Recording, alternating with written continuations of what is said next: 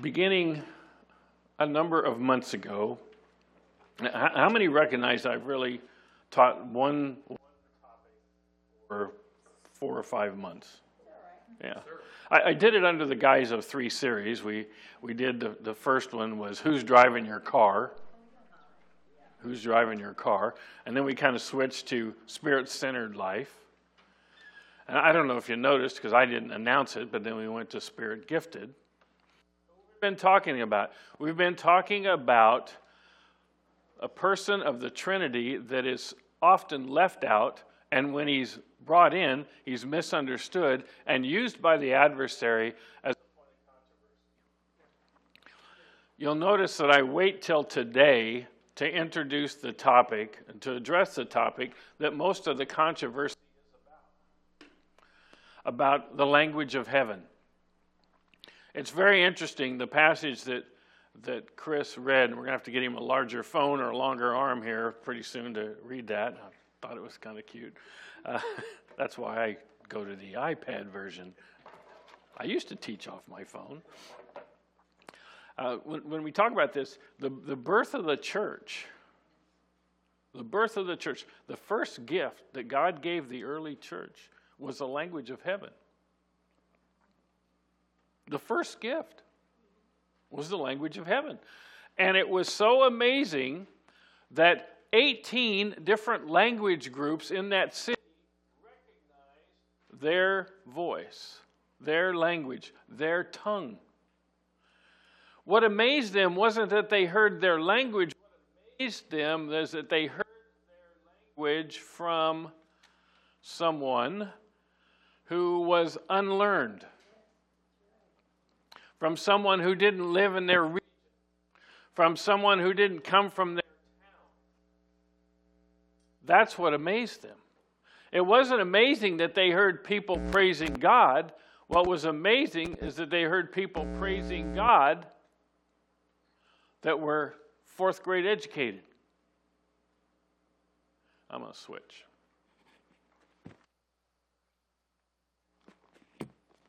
Thanks. Now I'll be all right. So that's what happened at the birth of the church. It was the first gift. And isn't it interesting that the first gift is the one that has been the most controversial, the most divisive, the one that has caused people to separate, and yet it was something that God gave. Are you with me? Amen. It was something that he gave. In Matthew chapter 3, in your notes there, it says, I baptize with water those who repent of their sins and turn to God. But someone is coming soon who is greater than I am, so much greater that I'm not worthy even to be slave and carry his sandals. He'll baptize you, what?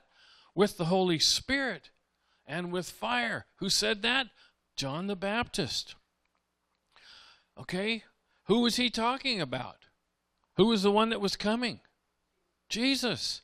And in Mark 16, Jesus says, these miraculous signs will accompany those who believe. They will cast out demons in my name.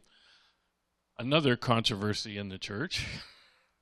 And they will speak in new languages. The 2 things that Jesus mentions are the things the adversary has used to divide. Now, if I were to choose in the past season to speak of politics, I would have divided our church. If I had have chosen to speak about vaccines, I would have divided our church. I chose not to do that, and as a deference to people, I wore a mask until today. I'll put one on after the service because I don't want to offend. I don't want to be divisive over something that doesn't matter for eternity. Right? Isn't it interesting that the 2 things that Jesus mentions, the adversary has taken and used to be divisive in the body of Christ? To the point that one side won't talk to the other. Just go look this up. Do you know there's websites that claim to be so profound, and they said the 10 greatest false prophets, and they name pretty much everybody I listen to. Why? Because they don't like the fact that they believe in the baptism of the Holy Spirit and the ability to speak in a heavenly language, the language of heaven. So, are you ready? We're going to do a quick rundown, and then we'll get to it, because I have 30 minutes. The initial questions. What were the first questions? The first question was, what must I do to be saved? Remember, we talked about that. Who was that? That was the jailer. And you remember Paul and Silas were singing in prison and all of that after they'd been beaten, and they were down there and they were having a worship session, and they were going like crazy, and suddenly what happened? An earthquake. And when the earthquake, all the gates fell open, and the jailer thought, okay, when a prisoner escaped, you paid with your life if you're the jailer. So he's getting ready to kill himself, and Paul's saying, hey, we're all here. We stuck around. Worship was so good, we decided to stay. Hopefully that's how you feel after I'm done speaking today. So the jailer in verse 28 called for lights and ran to the dungeon and fell down trembling before Paul and Silas. Then he brought them out and said, sirs, what must I do to be saved? What do I have to do to be saved? They replied, here's what you have to do to be saved. What's the question? What do I have to do to be saved? Not what's the whole complete package, just what do I have to do to be saved? And it says, believe in the Lord Jesus Christ and you'll be saved, and along with everyone in your house. So what are the steps to salvation? That's what they were asking. What are the steps to salvation? And here's they are. They were repent and believe. Repent and believe. Believe in the Lord Jesus Christ, you'll be saved. Repent and believe. What was the question? Well, how do I get saved? What do I have to do? You'll notice it didn't say join the church. It didn't say fill out a card. It didn't say come stand in the front. It didn't say go into a side room where counselors will be there. Or in some churches, you sign a pledge that you'll give 10% of your income. Not that that's wrong or right. It's just that becomes a sign. But they didn't say that. Repent, believe. What is the promise then? There's a promise to all who repent and believe. Mark 16 says it this way. Anyone who believes and is baptized will be saved. If you do this, repent and believe. What's the promise? You'll be saved. So here's the question. Can I know that I'm saved? How will I know I'm saved? If I know I've repented and I believe that Jesus is the Christ, the Son of the living God, that he died for me and he rose again, and because he lives, I shall live also. Repent and believe. Repent's to change my thinking. If I repent, who knows if I've done that? I do. So can I know I'm saved? Absolutely. You don't have to go through life wondering, have I been saved? I wonder, we'll find out when we get there. That'd be like going to the airport and not knowing what ticket you had. It's like our son-in-law. He thought he was catching a flight to Oakland, and it was Auckland.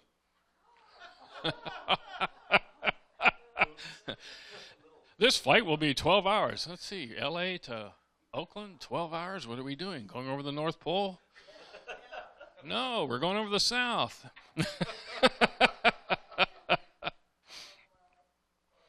Now, later on, in the passage that Chris read to you, where the thousands of people are now gathering outside this room, where the fourth graders are all speaking 18 different languages, and it's going like crazy, they wonder what's going on. They said, maybe you're drunk, and Peter gets up and says, we're not drunk, and he talks about, here's the thing, he traces all the way through to where we are, and here's their response in verse 37.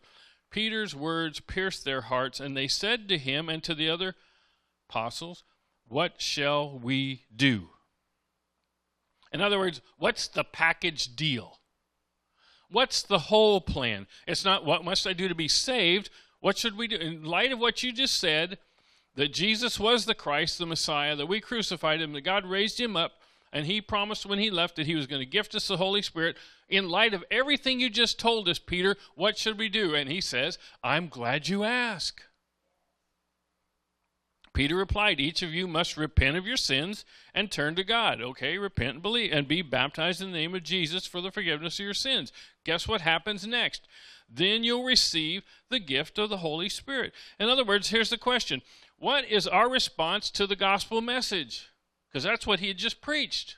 What's the response to the message? 3 things you have to do. Repent, be water baptized, which we'll talk about that in a few months, but we'll announce something next week about that.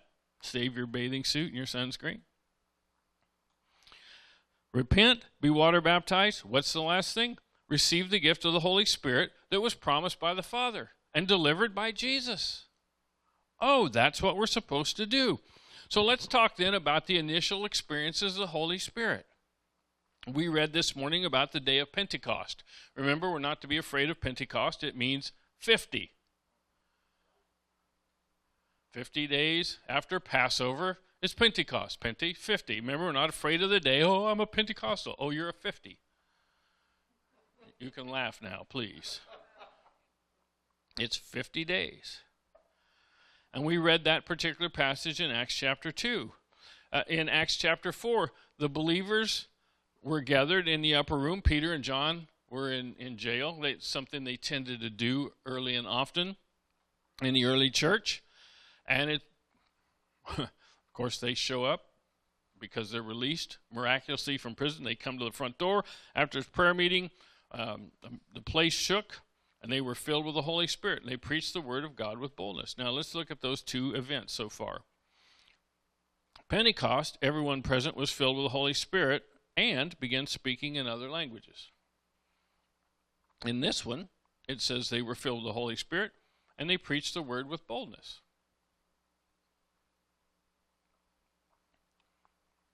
How about Samaria? What do we know about the Samaritans? Cher sang about them.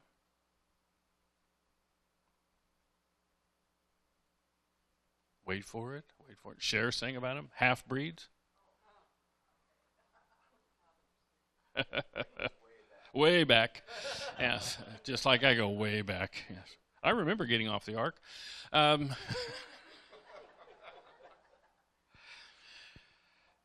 It says in Acts chapter 8, listen to this, verse 14, when the apostles in Jerusalem heard the people of Samaria had accepted God's message, they sent Peter and John there. Think about what you know about Samaria. Think about what you know about how they were treated by the Jews. Think about how people used to travel in that day. If you were at Galilee and you wanted to go to Jerusalem, you didn't take the straight route. You went all the way around. You went down the Jordan River, which means you got hundreds and hundreds and hundreds of feet below sea level. And then you climbed out of the Dead Sea area, Jericho, to Jerusalem, about 1,700 feet above sea level. It's about a 3,000-foot climb. Why do you think they're called the Psalms of Ascent? You're climbing up. You need some encouragement. This is what you'd sing. I lift up my eyes to the hills. Where does my help come from? Why are you singing that? Because you're climbing up. Did Jesus shock everybody? He did. What did he do? He went through Samaria. Who did he meet there? He met a woman at the well, the Samaritan woman. We sang about it this morning.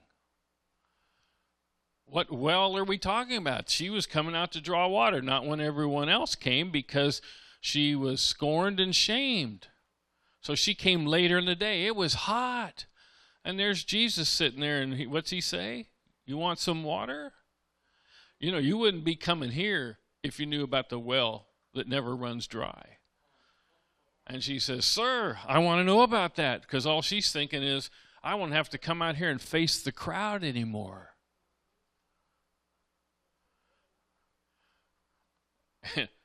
I think it's easier to face the crowd sometimes than to face Jesus.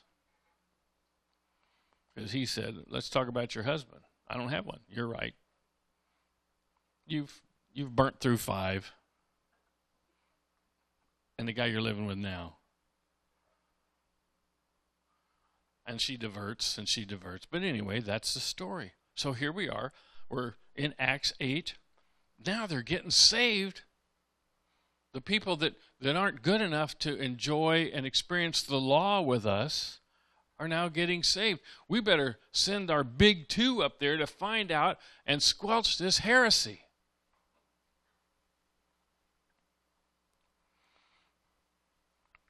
But look what happened. As soon as they arrived, they prayed for the new believers to receive the Holy Spirit. Why? What's the whole package?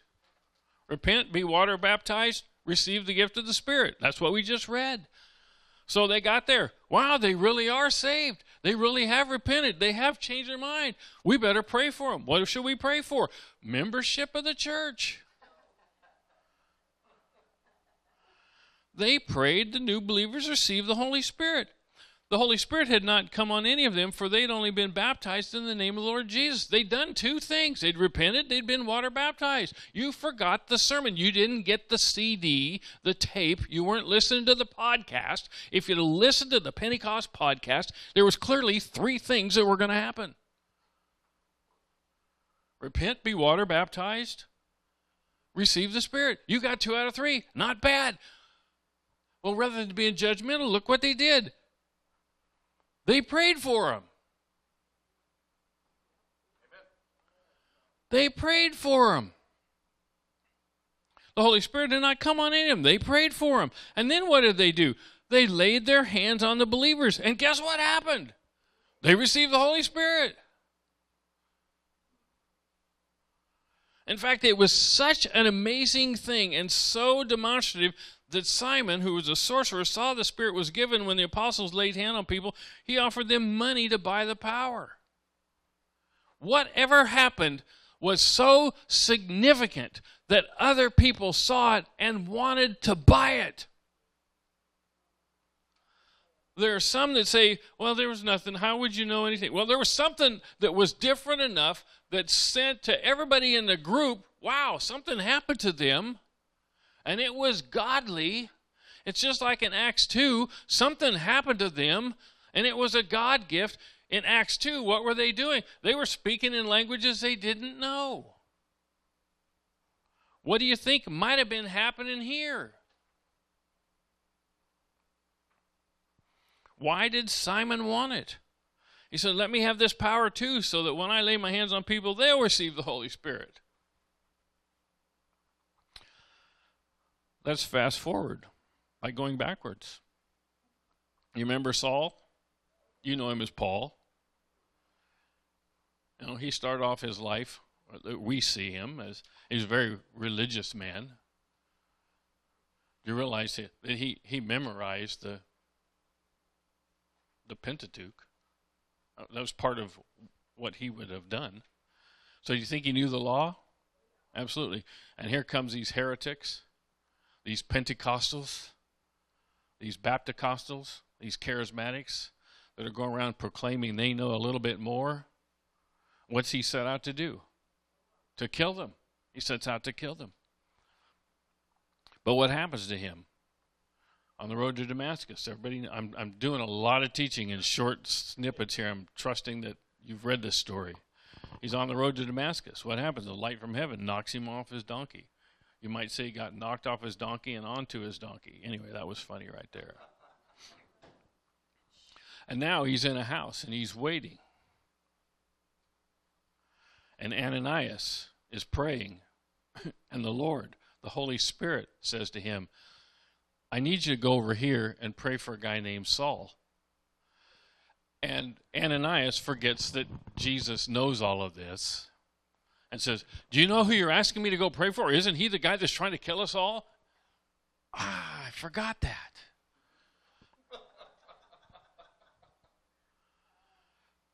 Whatever happened in that debate, Ananias decided to go.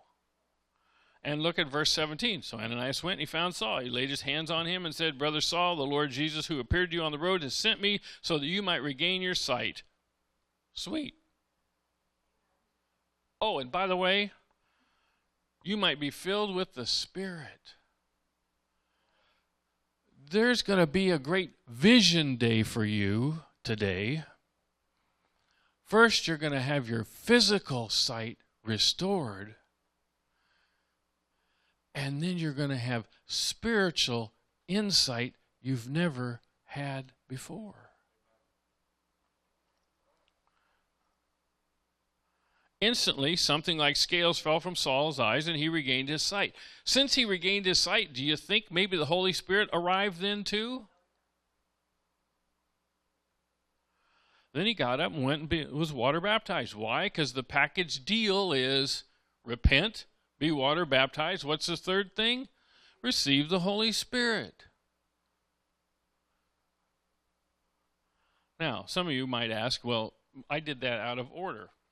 So did I.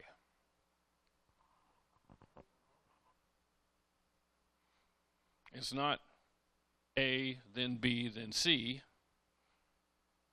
It's A, then B or C or B. Look at Acts chapter 10. This is a great story. It's 48 verses. I'm going to sit here and read all of them. We'll be here till tomorrow. But let me summarize. In Caesarea, there was a Roman officer named Cornelius. And he was a devout, God-fearing man. And everyone in his household was. He gave generously to the poor and prayed to God. One afternoon at 3 o'clock, he saw a vision with an angel of God coming in saying, Cornelius, what is it, sir? Cornelius responded in terror. He asked the angel, and the angel replied, your prayers and your gifts to the poor have been received by God as an offering. Now send some into Joppa and summon a man named Simon Peter. He's staying with Simon, a tanner who lives near the seaside. Okay, so on one side of the deal, you have the Holy Spirit giving a vision to this guy. Call for him. He needs to come. So he sends messengers. They go look for him. Now let's look on the other side of the thing. Here's Peter in that house. And Peter is waiting for lunch. Or perhaps it was brunch. The Bible says it's about noon. He went up on the roof to pray. But while the meal was being prepared, he fell into a trance.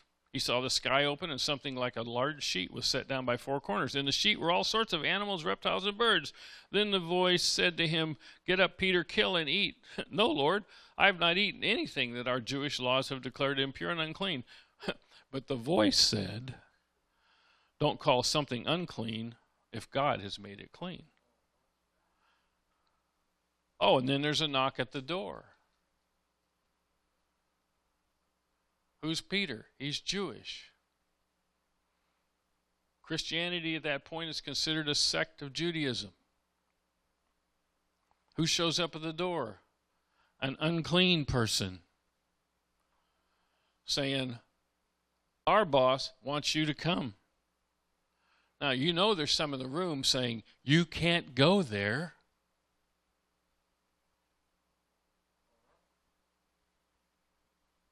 Huh?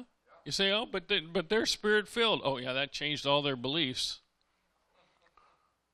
You can't go there. What do you mean I can't go? You shouldn't go there. I had a vision. And the Lord said, if he calls it clean, I need to go. So in verse 44, it says, Peter gets there and he says, as he was telling them the story, the Spirit fell upon all who were listening to the message. The Jewish believers who came with Peter to check up on him. How do I know that was happening? Because look at the next sentence. We're amazed that the gift of the Holy Spirit had been poured out on Gentiles too. He was right. That vision, he said, it wasn't just he was short on lunch. It was God. How did they know the Holy Spirit had been poured out on them? Look what it says. For they heard them speaking in other tongues and praising God. Now, I included this next story because some of you came from this same church.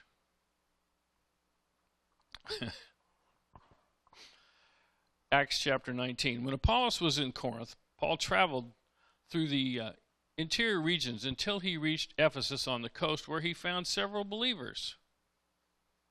And he asked them this simple question. Did you get the package deal? Or did you just get saved? Did you repent and believe? Or did you repent, water baptized, receive the Holy Spirit? Which sermon, which tape made it here that led you to be believers? And so he asked a simple question. Did you receive the Holy Spirit when you believed? He said, no, they replied. We haven't even heard there was a Holy Spirit. How many came from that church? Anybody? Yeah, we didn't know there was one. No, they replied, we haven't heard there's a Holy Spirit. Then what baptism did you experience? He said, and they replied, the baptism of John. They were way back. They hadn't even got the new CDs. They had the cassettes. John the Baptist Revival at the Jordan River, a 3-part series. Yeah. Paul said John's baptism called for repentance from sin, but John himself told the people to believe in the one who would come later, meaning Jesus. And as soon as they heard this, look what happened. They were baptized in the name of the Lord Jesus. What's that referring to? They were water baptized. And remember when we talked about 3 baptism, when it says baptized in the name of the Lord Jesus, that's a short version of saying baptized in the name of the Father, Son, and the Holy Spirit. We've covered all that. Then when Paul laid his hands on them, the Holy Spirit came on them, and they spoke in other tongues and prophesied. Okay, so it's not one story in the Bible. Right? So let me differentiate between what I'm going to call the gift of tongues, you can call it the grace of tongues, the prayer language of the Spirit, the language of heaven, take your pick, all of those can be the same. The gift of tongues is a gift. It's a message from God to others in a language unknown to the person through whom the message comes. When we talked about that functioning in the church, what did we say? Wherever there's a gift of tongues, there needs to also be a gift of interpretation. Why? Because people will think you're out of your mind nuts. You say, well, who interpreted in Acts 2? They did.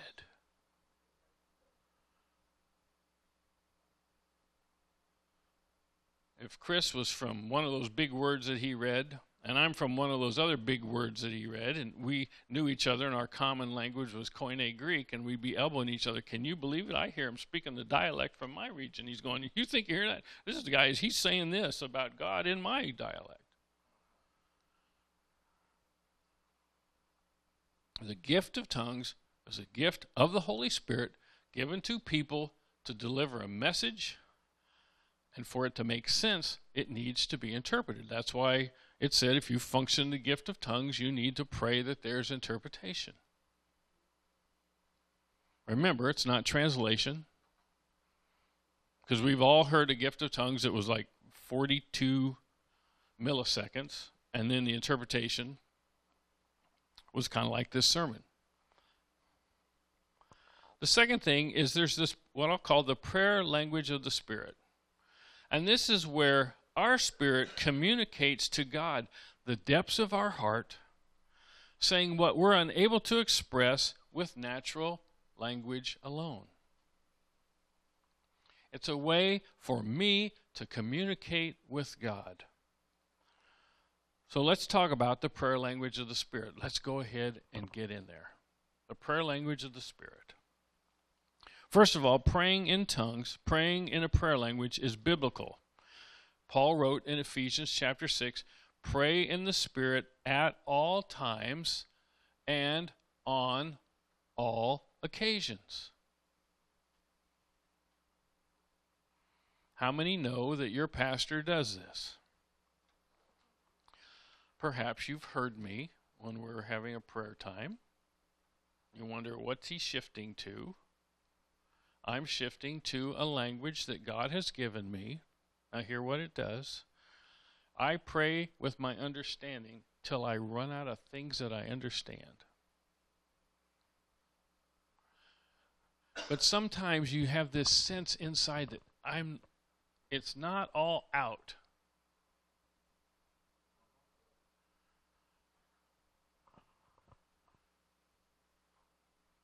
Well, what do? What's putting that? There's something in my spirit that's saying, I don't know the English for this. Or sometimes, I don't know what this is. But there is a this that needs to be expressed to God. Because if I believe that God moves in response to believing prayer, and someone asks me to pray, and I say, what do you want to pray about? I can't tell you.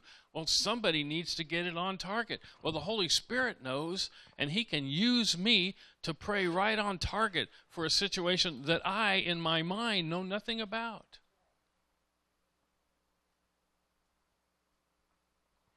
Praying in tongues is biblical. Pray in the Spirit at all times and all occasions. Paul said, the guy that said, be careful and be in order, you think he's on my side, he's anti-charismatic. Look what he said. I thank God that I speak in tongues more than any of you.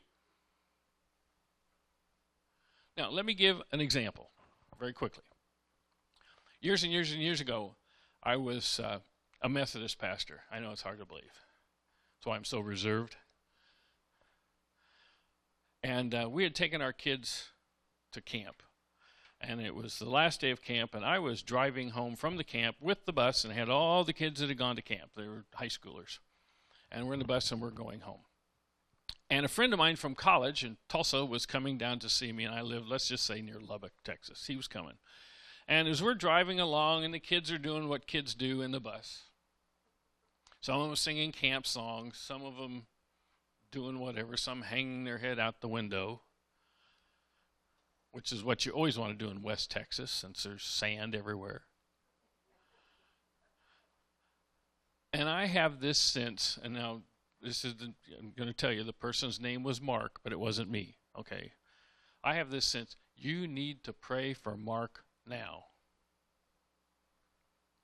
For whatever reason, I actually glanced at my watch and saw what time it was. I don't normally write those things down. I don't pull the bus over, journal. At 3:22, told to pray for Mark. I'm driving a bus. I got 40 kids. So I didn't shut my eyes.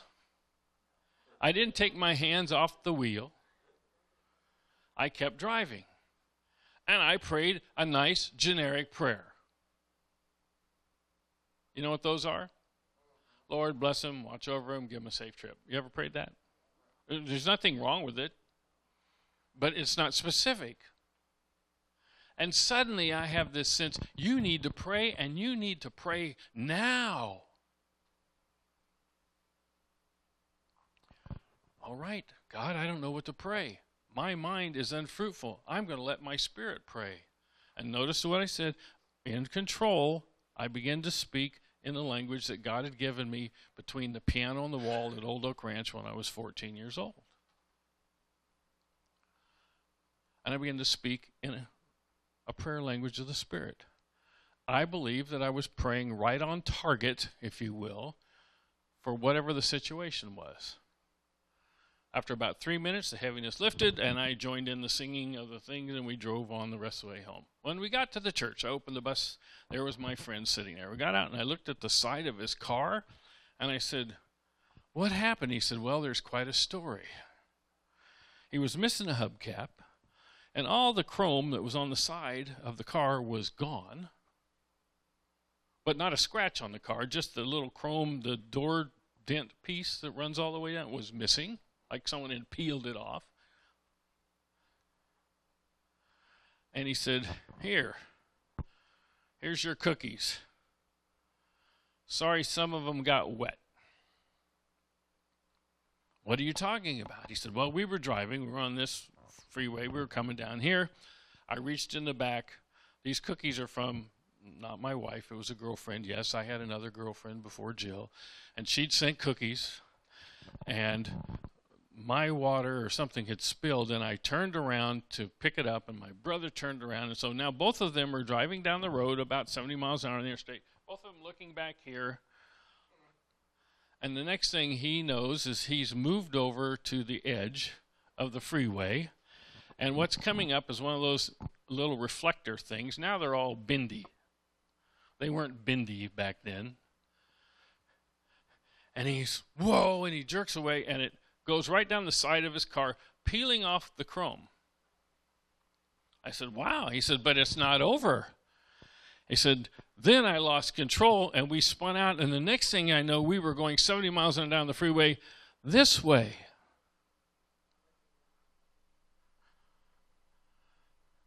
And I was driving like this, trying to slow the car. And we went into the center median. Now you have to understand, in Texas, you could grow crops in the center median. In fact, some places they do. And he went into a tall grass that he could see nothing. They spun around. When they finally stopped, he and his brother were shaken. They got out. They walked to the front of the car, and there was a very large, about 5 or 6 foot boulder that they stopped without touching. All of this happened by chance. Once they stopped shaking, they got back in the car, backed out, got on the freeway, and he said, and about 2 miles later, the hubcap blew off. When they'd gone into that grass, it had cut the grass and filled up in the hubcap and created pressure and shot the thing off. He said, I said, you wouldn't by chance. Oh, he said, yeah, it was 334.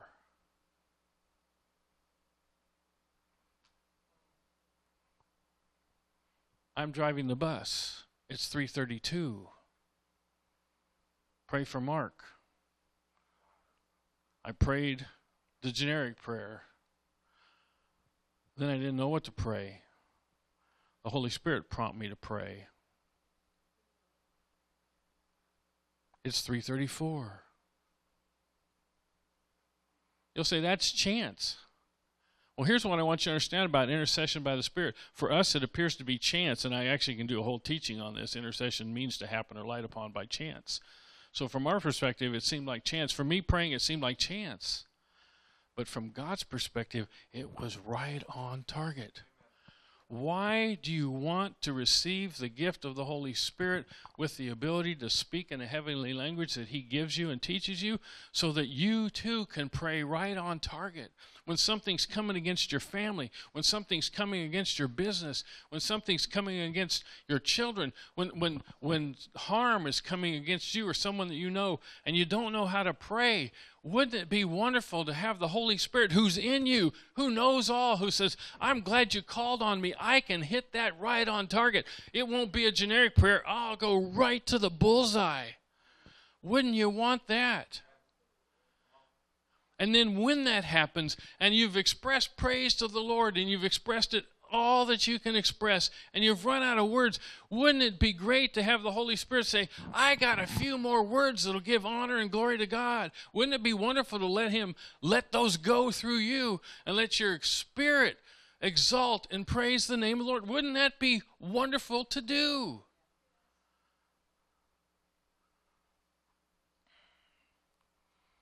Praying in tongues is biblical. Praying in tongues is spiritual. Praying in tongues is beneficial. Let me read this. Romans 8. The Holy Spirit helps us in our weakness. For example, we don't know what God wants us to pray for, but the Holy Spirit prays for us with groanings that cannot be expressed in words. And listen to this, and the Father who knows all hearts knows what the Spirit is saying, for the Spirit pleads for us believers in harmony with God's will. Wouldn't you want to pray God's perfect will?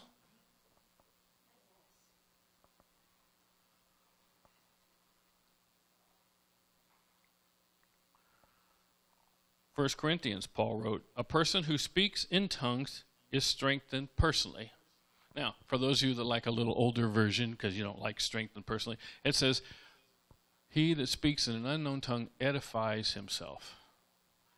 Now, some of you will say, yeah, but the next part is, but he that speaks in a tongue, or, in his language, edifies the church. Yes, I understand that.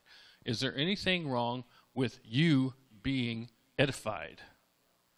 The word edify, think what it means. Edifice means to build up. So when I pray in the Spirit, who's getting built up? Me. When I pray in English, what gets built up? The church.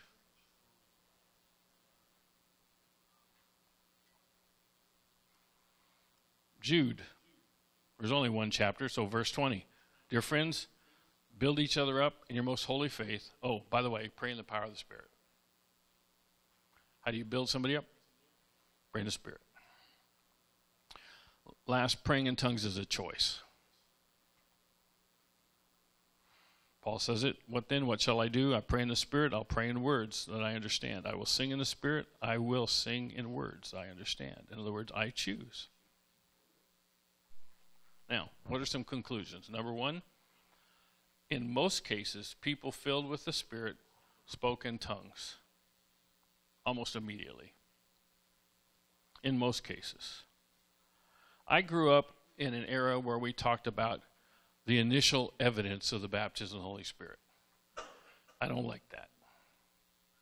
Because an evidence implies that I am a judge or a court and that I can determine if what they did is legitimate or not. So I want to call it the initial experiences. Most people's initial experience of the baptism of the Spirit is a prayer language. Now you'll say, well, I asked to receive the Holy Spirit 10 years ago, and I'm convinced I did. You probably did.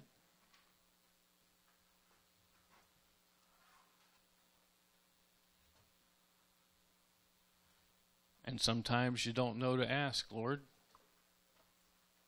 is there a language that you would like me to have to help me pray right on target, to express your will and your purpose in your way? Or maybe you grew up in an environment like I did.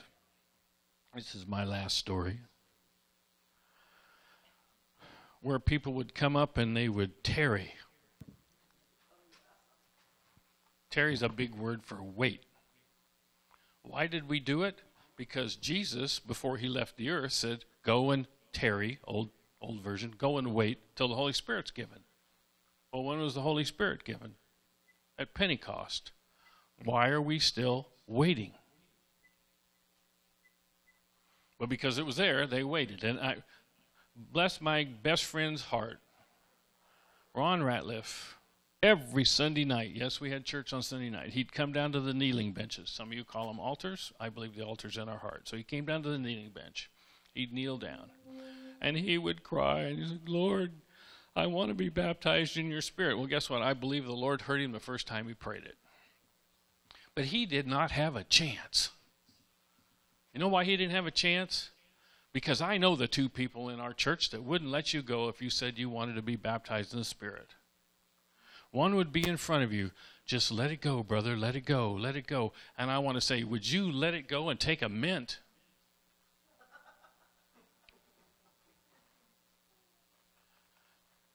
And behind him, a dear sister. These are real people. I could name them. Jill could name them. Would be pounding him on the back. Hang on, brother. Hang on. The poor kid didn't know what to do. One said, let go. Just let. And he thought, here's what he thought. He thought that the Holy Spirit was going to show up, knock him out with a spiritual sledgehammer. He'd be laying on the floor, and while he was laying there, a hand from heaven would come in and take his tongue and wiggle it, and he would wake up and we'd say, guess what happened? You used a prayer language. That's what he was waiting for. Now, I will tell you, the lady that pounded you on the back, it felt like a spiritual sledgehammer.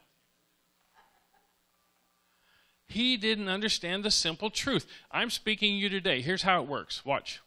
I have a thought. I think of the words. I articulate the words through my tongue. That's how I speak. How do I pray in the Spirit? I have a thought. I ask God, tell me what to pray. He gives me a word. In this case, he gives me a language.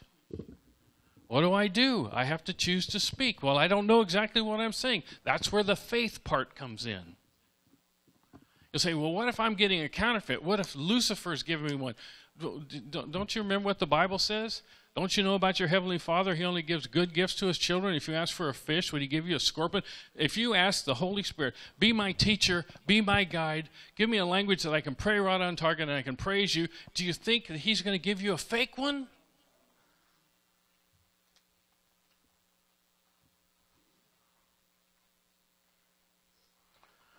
So if sinful people know how to give good gifts to your children, how much more will your Heavenly Father give the Holy Spirit to those who ask?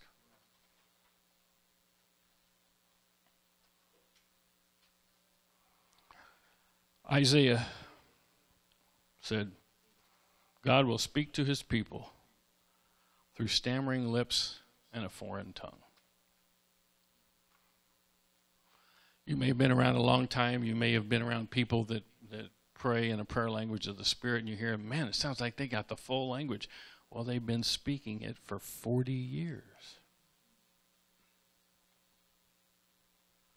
Our little Dax that this church has prayed for, and we've had a miraculous thing in his life, but he's been slow to speak.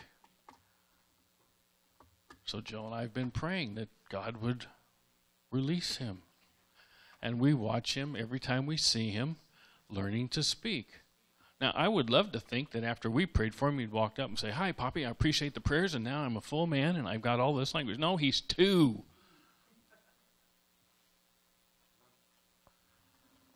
He's got some words down really well.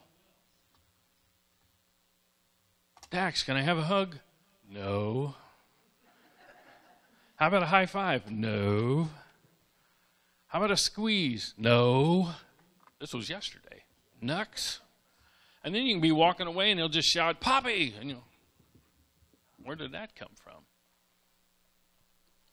Why? He's learning his language. A little late, but he's learning his language. So I've asked the team to talk about, or to just give us an opportunity to worship. And if you've never asked Jesus to give you the gift of the Holy Spirit, I want you to do that. There's no prayer. It's not like you've got to say 5 things and do whatever. You just say, Jesus, when you left, you said you'd give us the gift of the Holy Spirit. Give me your gift of the Holy Spirit. Notice I didn't say give me the gift of tongues or give me a prayer language. I'm saying baptize me what? Not in tongues. Baptize me in the Spirit. And then let the Holy Spirit be your teacher. If you find that a word or a phrase or a sentence comes to mind, you don't quite understand it, in faith, speak it out. Now, don't come running up and get the mic and get on the camera, because you're speaking to God. Pastor Robert Morris tells this story. He had such intellectual roadblocks to this that he woke up one morning and Debbie kept grinning. That's his wife. Debbie kept grinning at him. And, what's the matter? She goes, well, you finally did it. While he was asleep, he began to pray in the Spirit. Why? Because he couldn't get his mind out of the way, so God had to do that for him when he was asleep so his mind wouldn't get in the way. Some of you, that might be your experience. You'll go home tonight, you'll wake up and say, man, what was that? Why is my mouth so dry? Is this okay? I've preached for 5 months to preach today. The Holy Spirit's your friend. He's not someone to be afraid of. He's normal. He's not weird. He was sent by Jesus himself to dwell in us and to be with us. And now he gives us the gift of being able to pray and to praise. Okay? I'm done. So, Father, and I'd like just join me here, or at home you can join me. Father, here we are. We ask that you give us the gift of your Spirit. And by faith, we receive and we believe. In Jesus' name. Now let's just worship. Just worship. And you might find while we're singing a song or while you're saying words of praise, you might find this, there's another language there. Just speak it out softly.